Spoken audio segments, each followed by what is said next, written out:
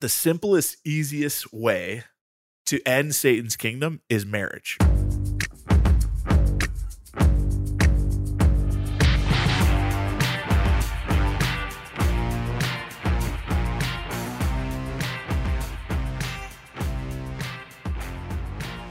Welcome, ladies and gentlemen, to Every Knee Shall Bow, your seasonal Catholic podcast on evangelization and discipleship. My name is Mark. I've already told the first season. My name is Mike Gomer Gormley, and I am joined, as always, by Dave, the theology of his body, Van Vickle. How you doing, Dave? I'm good. You forgot your name. I mean, that's okay. In my defense, it's 105 degrees right now in Houston, and I just found out that not only is my air conditioning not working, but I had to shut off all the fans in my office. Wait, is that true? Your AC is not working? It's working-ish. It's a 25-year-old system, so it's oh no, it's in the 80s in my office right now. So I had a heat stroke. That's what that was. All right.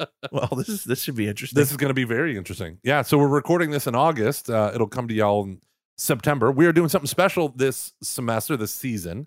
It's like a semester. This is like a stately. It is. We're like professors. We practically are. If I don't show up in 15 minutes, you can leave. Yeah, exactly. I was always that kid that I didn't realize it was rude for you to eat your lunch during class. And apparently Dr. Regis Martin hated that. And then one day someone said, you shouldn't do that, especially in this class. And I was like, well, he's never said anything. But I stopped doing that. I was very terrified of that man. Not because of anything he said. I just am scared of authority. Yeah. He's intimidating. He is. And here we go. No, I'm just kidding. Okay, so we got something special this semester, this season. There I go again.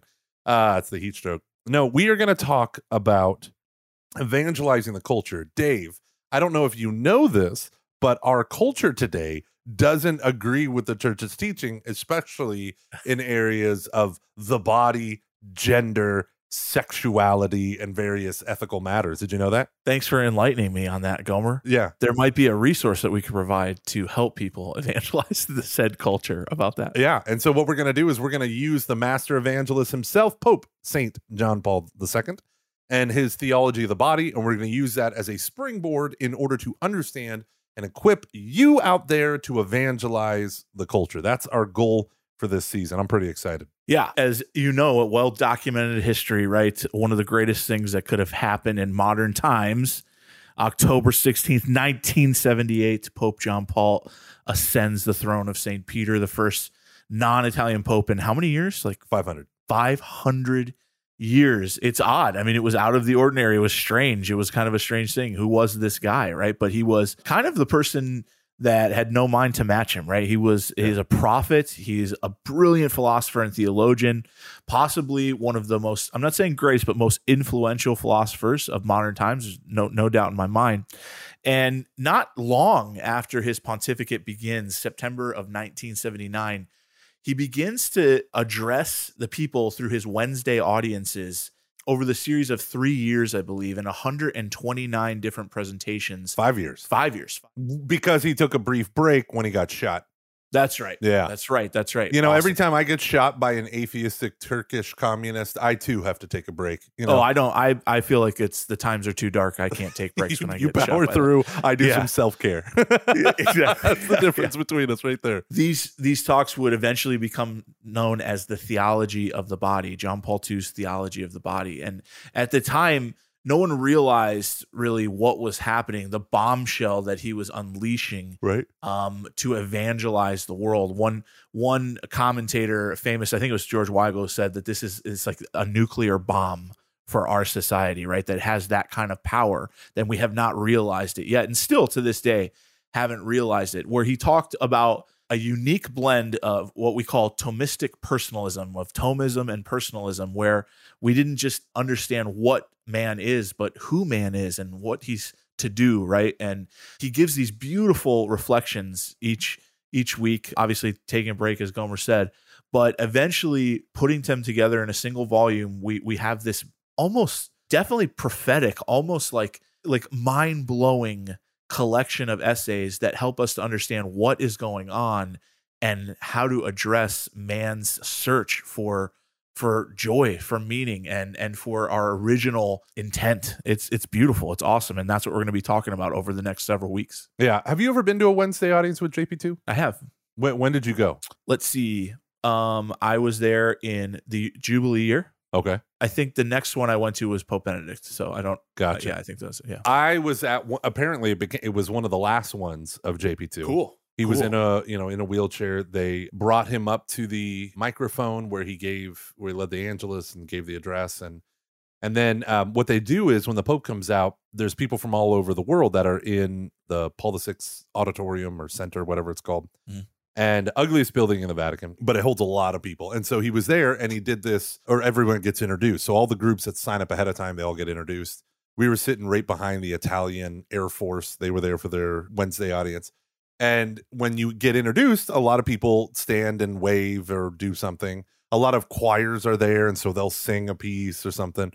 So we decided 175 crazy charismatics from Franciscan University of Steubenville decided that when they would call us, we would scream like soccer hooligans at the top of our lungs, then start singing, which was more like scream chanting, "Come Holy Spirit, let the fire fall."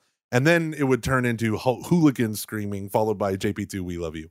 So we did that. At one point, I was standing on top of the armrests of my chair, screaming at the top of my lungs. It was crying the whole time. It was awesome. Yeah. And the whole time he's just blessing us. And then we do the whole JP2, "We love you, JP2, we love you." And we were the last people to be announced too. So that made it extra awesome. At the end, he's being wheeled away. And I was watching him the whole time because I was like, I got to get every ounce of this in. He motions to the Monsignor to push him back. And so they push his chair back to the microphone. And most of the people, I'd say, they're all streaming out, they're leaving, and we were still there. And he goes, "And to the students, JP2 loves you too." And we went nuts. I'm pretty sure I told that at the last thing, but that was awesome. That was in November of 2004, and he would die in 2005.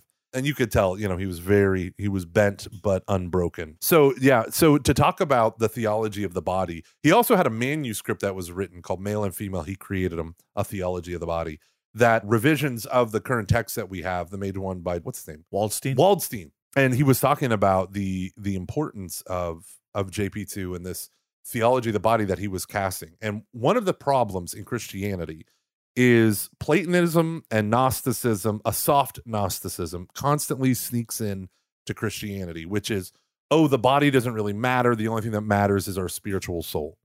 And that is foreign to the theology of Genesis, of Christ, of his Jewishness. It is kind of a unfortunate side effect of the church being more Greek than it is Jewish, right?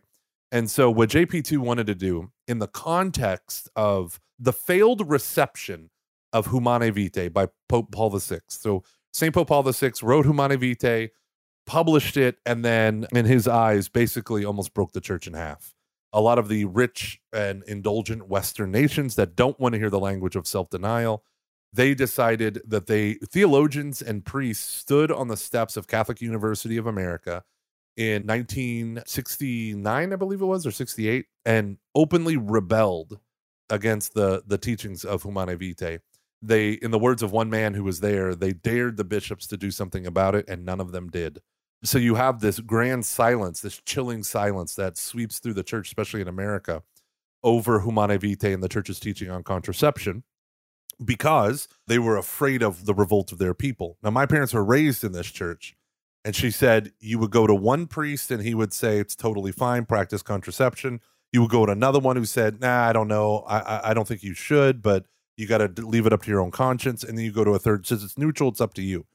And so, they get caught into this lie and this lifestyle whereas the church is teaching for 2,000 years, going all the way back to the arguably one of the earliest non-biblical Christian writings, the Didache, expressly condemns abortion and contraception in the same breath, right? And there were many different forms of contraceptives at that time, a lot of weird ones, especially out of the land of Egypt. But this has been a part of the church's understanding of what is marriage for, what is sex for, like what is its purposes, and then within the context, raised to the level of a sacrament, how does this become holy and sanctified and righteous? Not just a thing we do with our bodies, but something that makes us holy, right? How does it involve in the act of sanctification? the church has always affirmed this stuff. St. Augustine onward, you have an understanding of the goods of marriage and all this. Right. But when with Thomas Aquinas, and especially as it caught up in the personalism of JP2, you have this Thomistic personalism that I just wanted to introduce.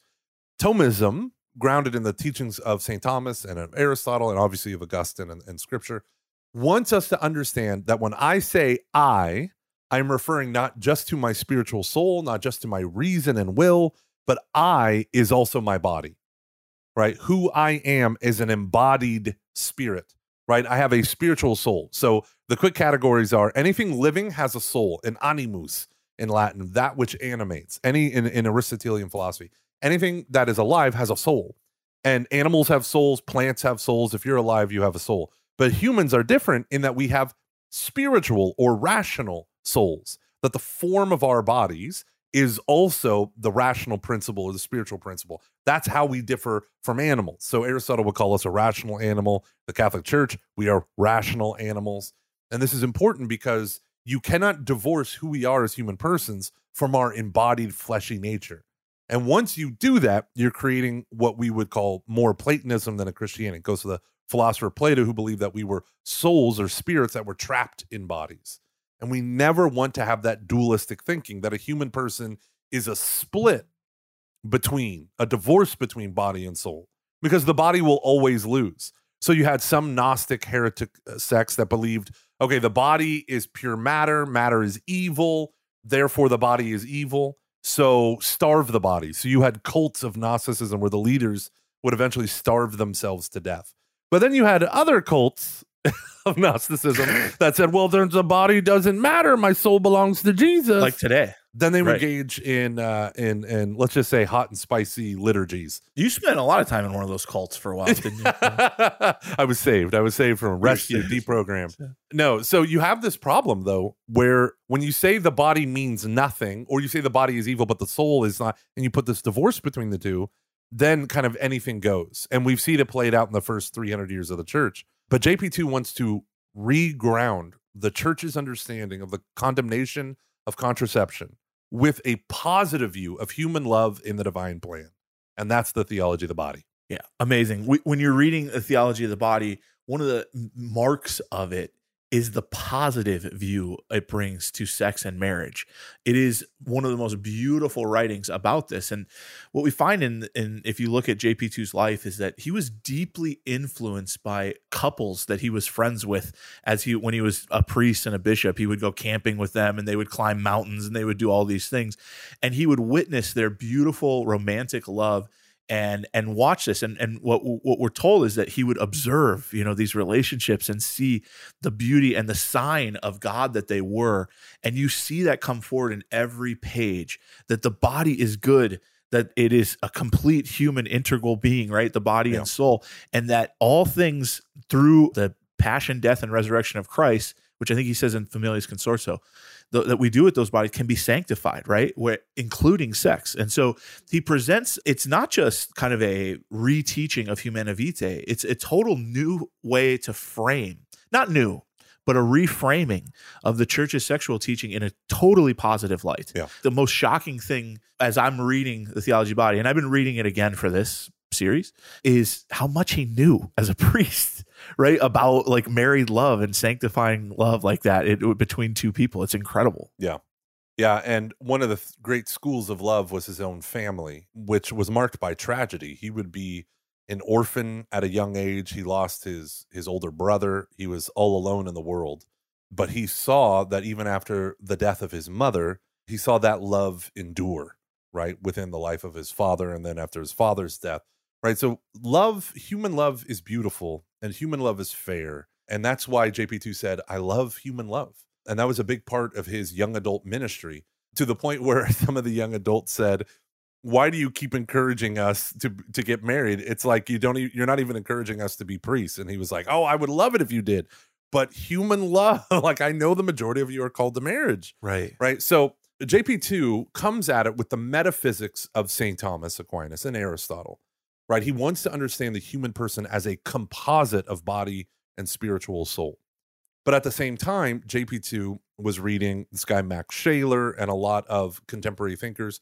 Max Shaler is the origin of the school of phenomenology, which seeks to kind of bracket off metaphysical conversations like, okay, well, we can't really know this stuff, especially in light of all the findings of physics and natural science. So we're going to move this off to the side. This stuff's important, but it's not part of our philosophy. We're going to get to the phenomena, the experience itself as experienced by the individual subject. And you could say, in a funny way, a Thomistic personalist like JP2 was an objective subjectivist, right? Because he cared about the human subject. And you find this most especially in the opening chapter of his book before he became Pope, Love and Responsibility, which Pope Paul VI was reading when he wrote Humanae Vitae. And if you actually crack open the encyclical on Humanae Vitae, you will find that the paragraphs that cover contraception, there's only like 4 or 5 paragraphs.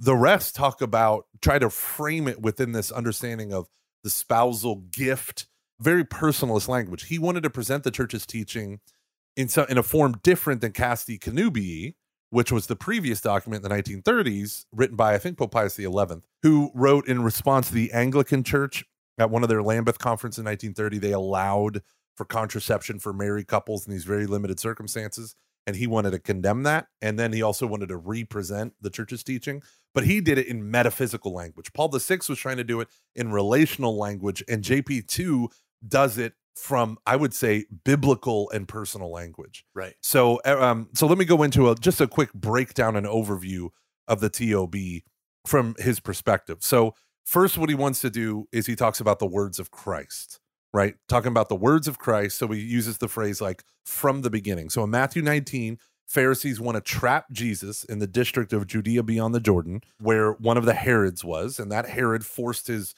brother to divorce Herodias and marry him. And the reason why their names sound so similar is because he was her uncle as well as her husband. So that's horrible. And so they said, is it lawful for a man to divorce his wife for any cause? Right. And for any cause is the phrase you need that's so wide open to allow for Herod's divorce and remarriage. And Jesus keeps pointing back to the beginning, but from the beginning, it was not so, to the point where they're trying to trap him for Herod, and Jesus ends up showing them the falsehood of their teaching. And they're like, well, then why did Moses permit divorce? And he said, for the hardness of your heart, God permitted it, or Moses permitted it. But from the beginning, it was not so.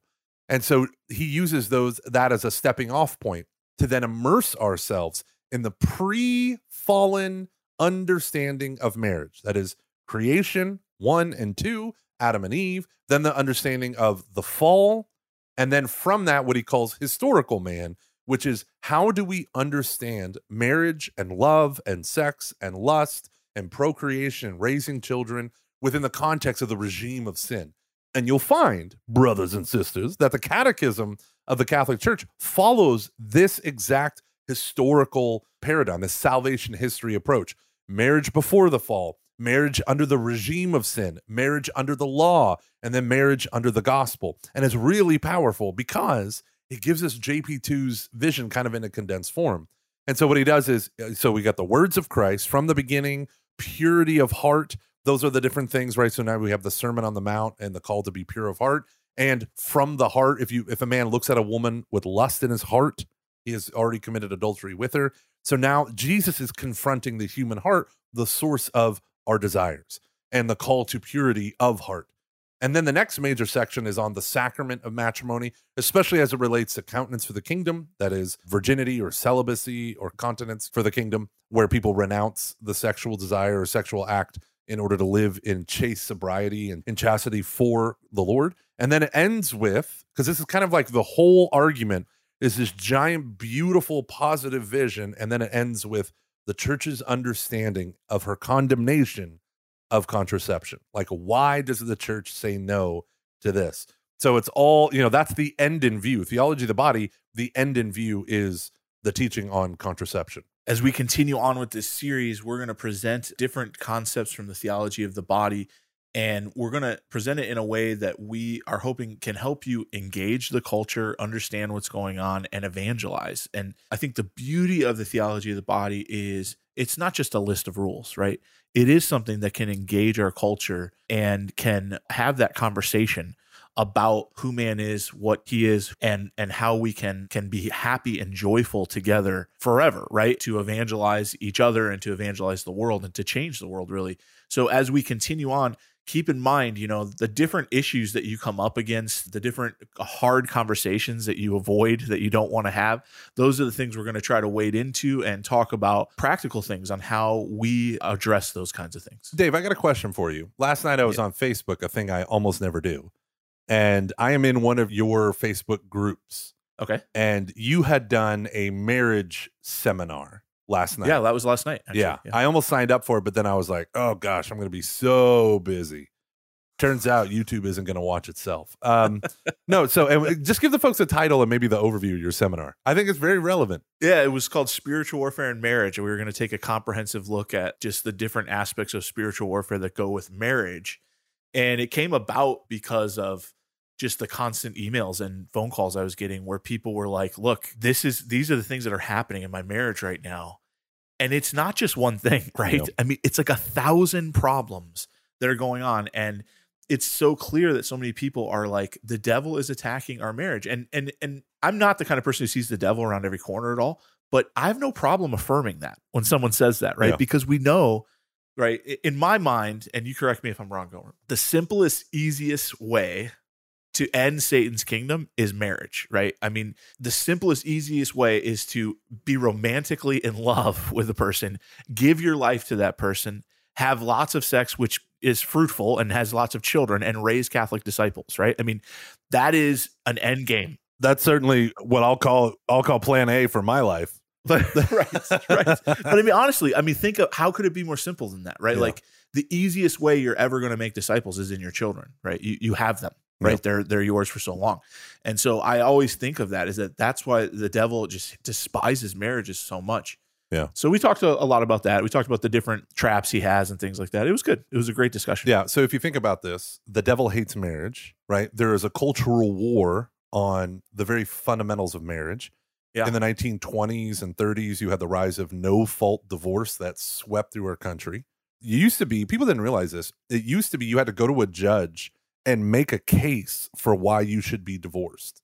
And outside of spousal abandonment and repeated adultery and violence in the home, or abuse and neglect, judges would almost never allow you to divorce. They'd be like, no, these aren't good reasons. No fault divorce meant there is no fault. There's no one at fault. We just have irreconcilable differences and we're done.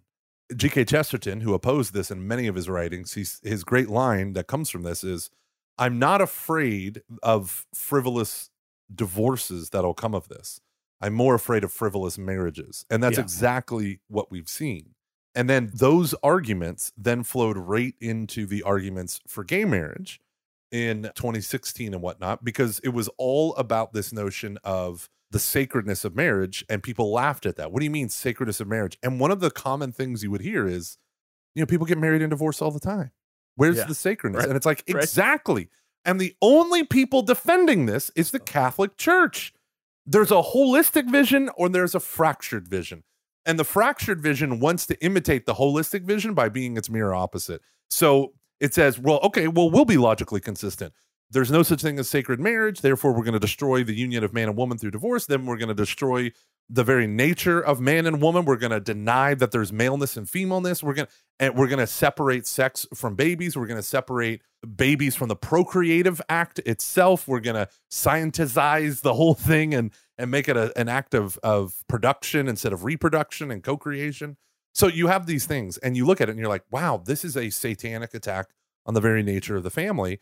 And then you look at Genesis 3 and you find that the serpent attacks the woman, and the Hebrew idiom for nakedness meant the one you sleep with. So for instance, in the purity code in Leviticus, it says like, a son shall not sleep with his father's wife, for that is his father's nakedness, meaning like his stepmother or whatever.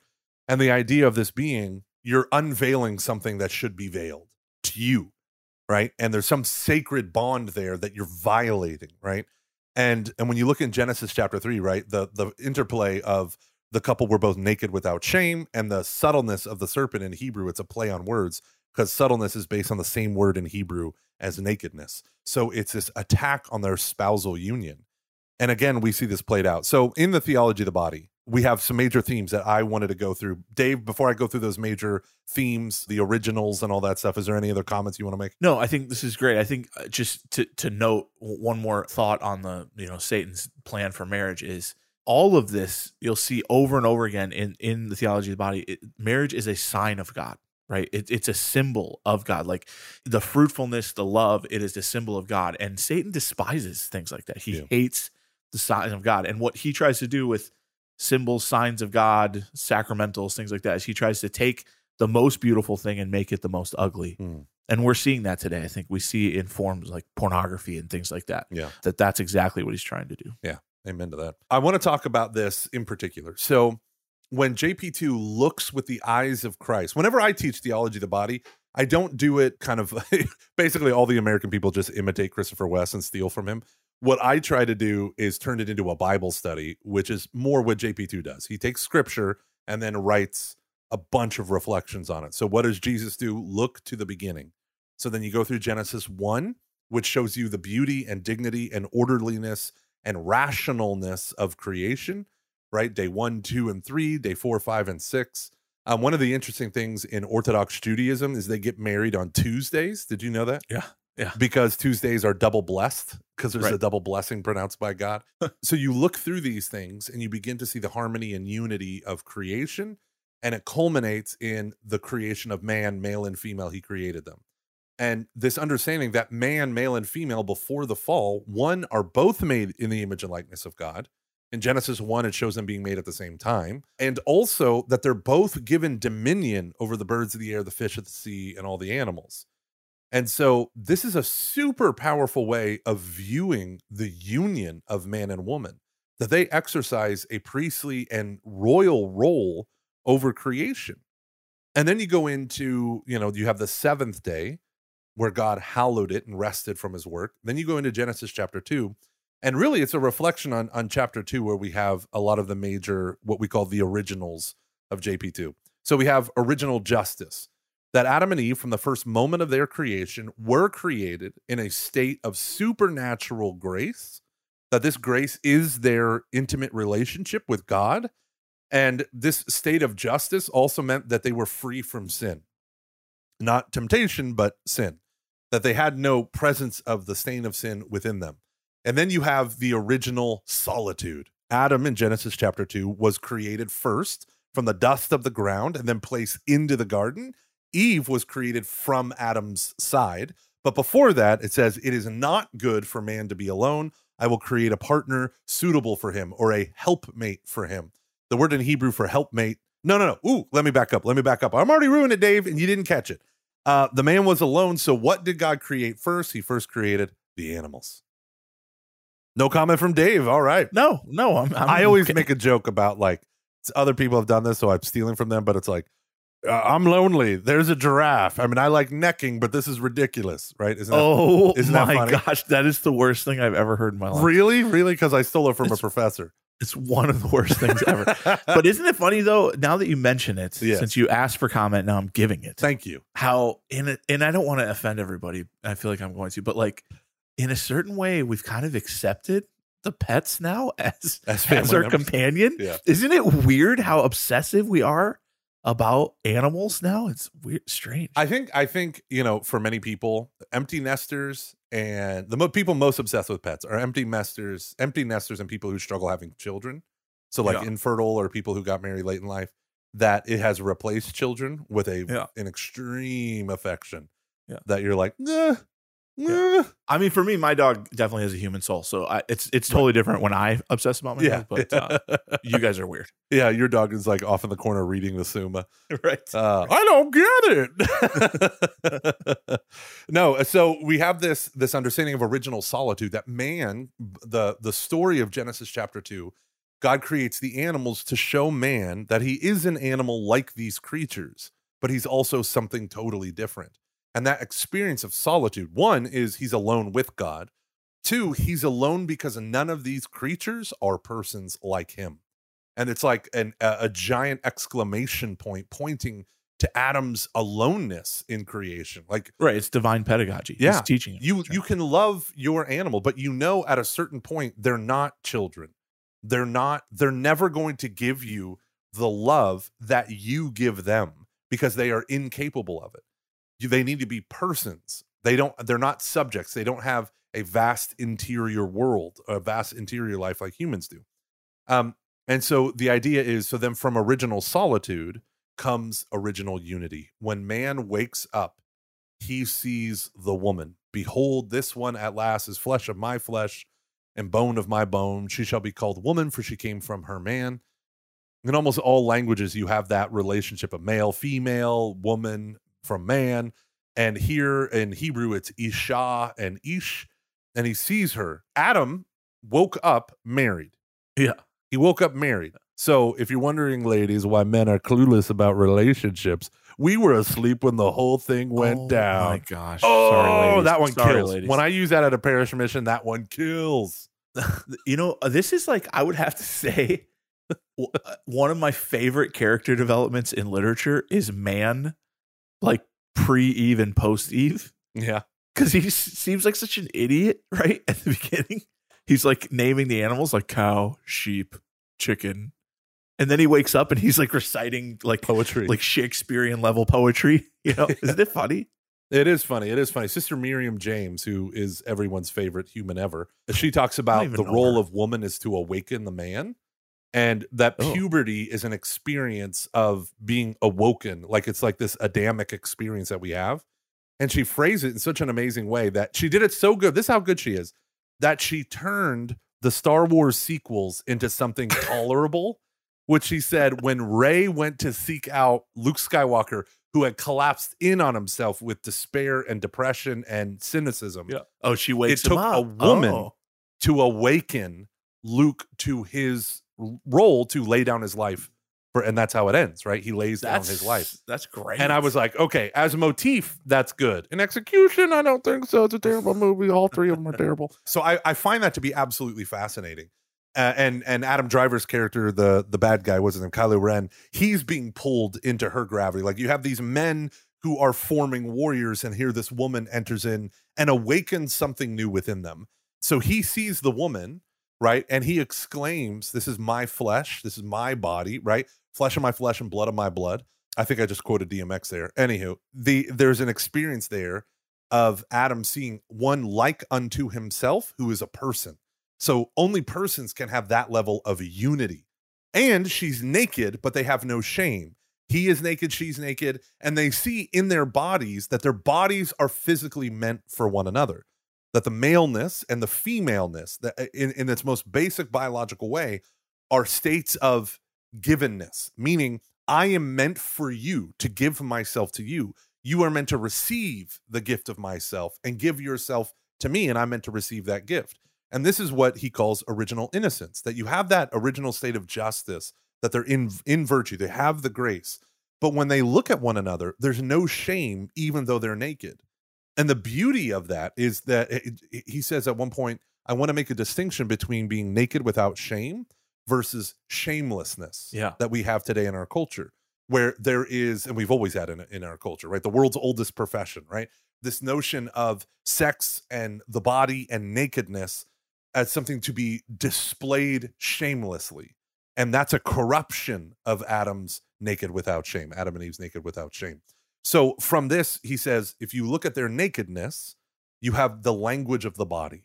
And this is part of not body language, but the language of the body, that the body in the action, because we're rational animals, everything about our bodies communicates almost like a sacrament, our souls. The interior is communicated through the exterior, even in the structure of the body. And so he calls this the law of the gift.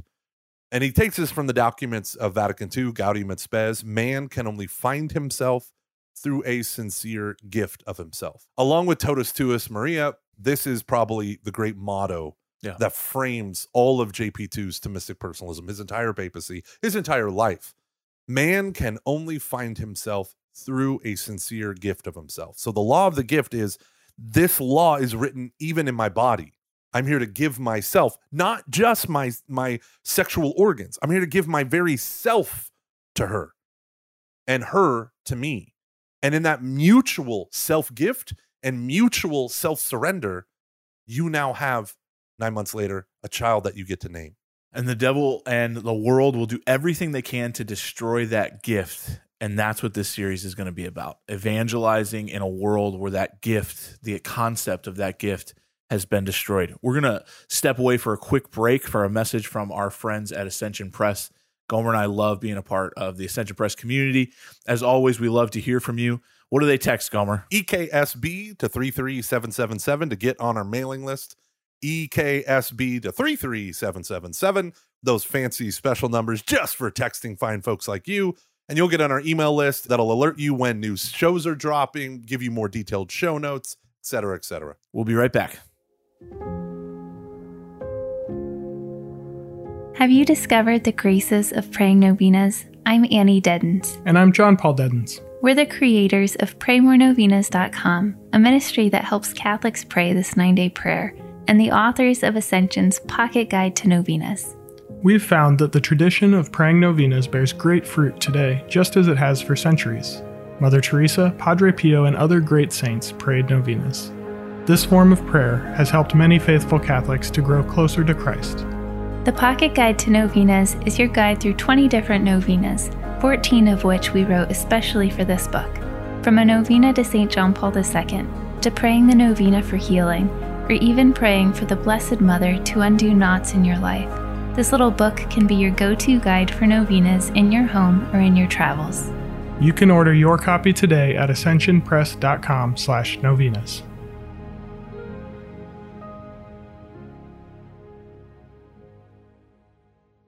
All right, ladies and gentlemen, welcome back to the show. Thanks for taking a brief pause with us with Ascension Press. Buy everything they sell. It'll enrich your life abundantly. All the times. Right now, Dave is flexing because he's shaming. It's a theology of the body. It is. You know, one day, Dave, I want to do a theology of the body about like spoof health and weightlifting. Oh, I think that would be cool. that'd be cool, but it does get weird. It gets so weird. That's why I want to have the conversation with you. When people talk, I mean, I have listened to so many podcasts and speakers who are like, they're like fitness fanatics who then have a conversion as opposed to like someone who has a conversion and becomes fit. Yeah. Right. Which I'm neither, right? Okay, I'm not converted or fit, so it's good for me to just sit on the sidelines and just, it always gets weird, doesn't it? It does. It does because it becomes, this is my thing. I have a buddy, we have a mutual friend. We'll call him Adam because that's his name.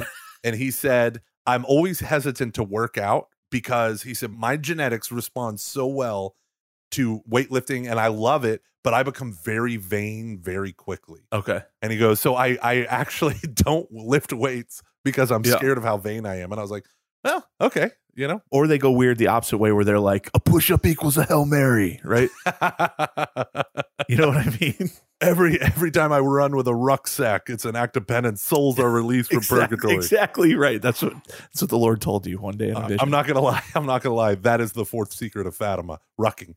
Okay, so before we say anything more blasphemous, I want to talk about original sin, right? And original sin from the eyes of Pope John Paul, which is an excellent meditation on the rupture between man and God, right? So you have that original solitude is ruptured. You have that original unity is ruptured because the innocence is lost. So the man can then look upon the woman and not see a human person, but see a collection of body parts. The woman can feel the look of the eyes of the man. And what does she do? She grabs the fig leaves and covers herself. I like one translation says they made aprons out of fig leaves. I just find that so funny. Yeah. But they cover their nakedness. Now, Dave, can I ask you a quick question? Yeah. Where do they put the fig leaves? We all know where the privates, right? Yeah, I love their asking bathing that suit question. areas. If that's what we say to the kids, right? yeah, exactly. I always ask that to the adults when I do the inclusion class. I'm like, so can you guys tell me? And I'm like so earnest. Can you guys tell me where did they put the fig leaves? Like, it doesn't say in the text. Where do they put? And they're all like, oh, and they always do this little, yeah, right. I'm like, we all know, right? So the idea of this is JP2 points out that they have to hide their bodies, which disclosed previously the language of the body and the law of the gift. Yeah. They have to hide it in order to defend now their dignity. Right. And that's the great loss of original justice. There is no justice anymore. It's taking. And that is what he calls not just the fall, but this is what leads to what we call historical man. And this is part of the structure of JP2. We have prehistorical man, the garden. We have no understanding of that. We only have its reverberations down through history, the longing of our heart for a love that is pure, for a union that is perfect, that satisfies. And then we come to this experience, though, where people despair of ever being in love and truly being loved and loving another. And so they settle for the mutual use of each other, using each other for emotions, using each other for money, using each other for whatever it might be, especially sex and sexual pleasure. And you have this great lie that is being whispered. This is all that life is. This is the peak of human relationship, mutual use. And what Christ is doing in calling us to have purity of heart is he's challenging the narrative of sin. But he's also challenging the narrative of sin when he calls into question divorce and when he calls into question adultery, right? The laws around it, right? He's pulling us back to God's original meaning of the body and of marriage. This is going to be an awesome series, guys. It's going to be all the hot topics, and we're going to talk about just the beauty of what it means to be in a total self-gift. So please tell your friends, join us for this series. It's going to be great, and maybe read up a little bit on theology of the body, but for the most part, we're going to try to give you resources and things like that to supplement this. We're so excited to talk about this, and we really think that it's going to be very fruitful for your ministry of evangelization and just in your own lives. So please tune in. Absolutely. Yeah, just to run through some of the topics that we'll cover. Me and Dave are going to cover things like equality, complementarity, and sameness between men and women. We're going to talk about spousal love from the book Love and Responsibility. What does love look like? How does love grow and evolve? We're going to talk about chastity and children. What does it mean? What is our responsibility with children? We're going to talk about contraception and procreation. We're going to talk about the major sin of Catholics in this area, cohabitation. And then we're going to bring on some special guests that we have planned to help us in this series, in the main series. Usually the idea is the main series is me and Dave. Right now we're going to have special interviews as well, because there's going to be some technical topics that we want help on. So transgenderism and understanding our bodies and understanding women's health care, which is absolutely men need to be informed about. We're going to talk about the great decline of women's healthcare with the rise of the pill and the sexual revolution and things that kind of revolve around that. So stay tuned. I think it's going to be an epic season, and we are trying to help you be equipped to speak lovingly to this age. Amen. Thank you so much. God bless you all.